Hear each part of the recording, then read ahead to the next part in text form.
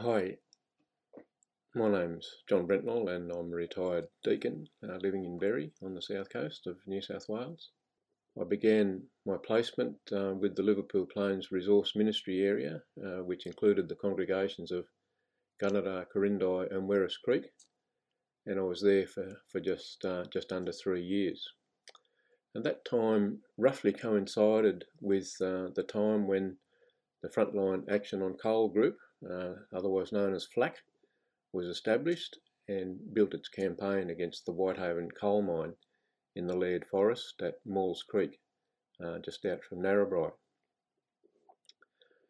I'd had a growing concern about the environment for some time before I went to the northwest, and this had been stimulated by the Al Gore movie An Inconvenient Truth, which I actually screened in Berry when it first came out. 2 people came on that night, but no members of the congregation. I discovered that in Gunnedah there was a Catholic priest who was very social justice minded and was quite opposed to any new fossil fuel extraction protests. And he'd been trying to recruit some of the local churches and ministers to issue a public call on the state government to protect farmland and wilderness areas and water resources from those kinds of activities. None of the other ministers were inclined to do that, but I said to him that I would, and eventually one other minister did. And we issued our statement, and Ron Perrott, who was the Catholic priest, had contacts with all of the local radio, TV and print media in the northwest, and our statement went public in December 2012. So in a cartoon in the Corindai newspaper just before Christmas, we were depicted as the 3 wise men. Then in February of 2013 we had a presbytery meeting of the New England Northwest Presbytery, and I put a proposal to them that the presbytery should issue a similar call to the one that the 3 of us had issued in Gunnedah. I was quite surprised at how quickly and how easily that proposal was passed. There didn't seem to be any dissent at all. And after we'd passed that resolution, somebody jumped up and said, well, we've done that, what are we going to do next? So after some discussion, we decided to take a proposal to the next synod meeting, and that synod in 2013 did pass that proposal that the moderator write to the Premier with a similar call to protect farmland and wilderness and water resources from the effects of coal and CSG exploration. That was quite an environmental synod, because it was at that meeting that synod also decided to divest its fossil fuel shares. And it was the first to do so, I think, and since then other synods and the Assembly have passed similar resolutions. In the meantime, I'd become connected with a group that was concerned about CSG. They were mainly farmers who were alarmed about the prospect of a gas pipeline being constructed across their properties, and quite a few of them lived around the Mullally area, and so they called their group the Mullally Gas Pipeline Accord. But as time went by, their concerns widened to be not just about the pipeline, but about the whole issue of CSG extraction and its effect on the agricultural industry, and as well as the local communities and the global environment.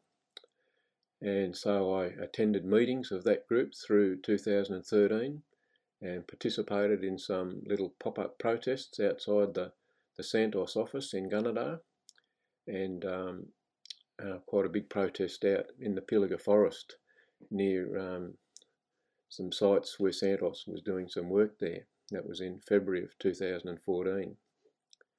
Interestingly, Santos had heard that the ABC's TV cameras were going to be there, so they gave everybody the day off work. There wasn't any activity for the cameras to film. Then in March of 2014, I participated in a protest outside one of the entrances to the Whitehaven coal mine site in the Laird State Forest, as I said, at Maules Creek. This had been organised by Thea Ormerod, the President of the Australian Religious Response to Climate Change, with the acronym ARC. And the protesters that day included lay and ordained people from the Catholic, Anglican and Uniting Church denominations and a member of the Buddhist faith. And 3 people were arrested that day for taking part in that protest. They were Thea, Gil Burrows and Byron Smith. Involved in the next protest in June, once again out in the Laird Forest.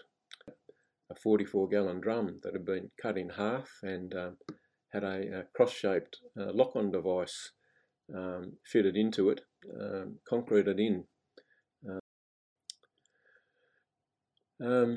As I was kneeling there and with Byron on the other side, we put our arms into the cross and wrapped the locking cables around our wrists and snapped it closed. And all the while I'm thinking, I wonder how long it'll take for security to discover us. We did find out later that they'd timed the event to coincide with the shift changeover time for the security guards, so that gave us an extra few minutes to get settled into position. At this point, someone said we should pray, and so we each took turns to say a prayer. And those that have seen the little video that FLAC and ARC have had on their websites will have seen us there kneeling in the middle of the road trying to think of words to say in a prayer. And I must admit that at 6 o'clock in the cold, my brain wasn't working very well, so my prayer was a bit hesitant. And the contrast with Byron, the PhD candidate alongside me, who always seems to know the right words to say at any point, was pretty dramatic. And it wasn't long after that the first truck came down the road and discovered our roadblock. I was a bit anxious about what sort of attitude the truckies would have towards us, but I was pleasantly surprised that they all seemed to be quite chatty, and when they were offered cups of tea and pieces of cake, they were happy to accept those, and some of them even said that they agreed with our cause, but a job was a job, so they drove trucks and delivered equipment for the mine just to earn a living. And I guess a lot of the reasons that I did those things would be pretty much the same as the other protectors there. But underlying all of what I've said to this point is my Christian faith. I sometimes say to people that I believe that all Christians should be environmentalists and activists, and I base this on a number of things, including the Hebrew and Christian scriptures. There are lots of verses that remind us about the responsibility that humans have for nature. Places like Genesis 2:15 and 3:17 to 19 highlight that humanity is called to be the gardener and tiller of the earth, and to have the task of keeping it fertile and productive. And this emphasises the need to care for rather than to exploit and plunder the earth. Romans 8:13 to 28 tells us that the whole of creation and humanity long and groan for perfection and liberation. Violence against creation caused by disobedience and greed will have to be redeemed in Christ. And there are lots of verses in Scripture that tell us about God's attitude towards creation. Genesis 1:21 says that God delights in the diversity of species and pronounces them good. God values and cares for even the smallest of creatures, as we see in Matthew 10:29. Creation should be treated in a way that will allow it to be preserved and to regenerate. Deuteronomy 22, 6 and 7. God sustains creation. Psalm 145, 15 to 16 and Matthew 6, 26 and 30. God's will was that all species should be preserved so that they could regenerate. Genesis 6, 19 and 20, chapter 7 verse 3 and chapter 8 verse 17. And God has covenanted not to destroy creation, as we see in Genesis 9, 8 to 17. I guess the umbrella for all of that for me is love your neighbour as yourself. And as we know, that first appears in Leviticus 19:18, and then it appears in Matthew, Mark and Luke, where Jesus tells us that it's one of the two greatest commandments. Paul says that it sums up all the other commandments, and James calls it the royal law. The writer Sally McFaig asks, what if we understood oneself not to stop at the edges of one's own body, but to extend without limit to include everything that is?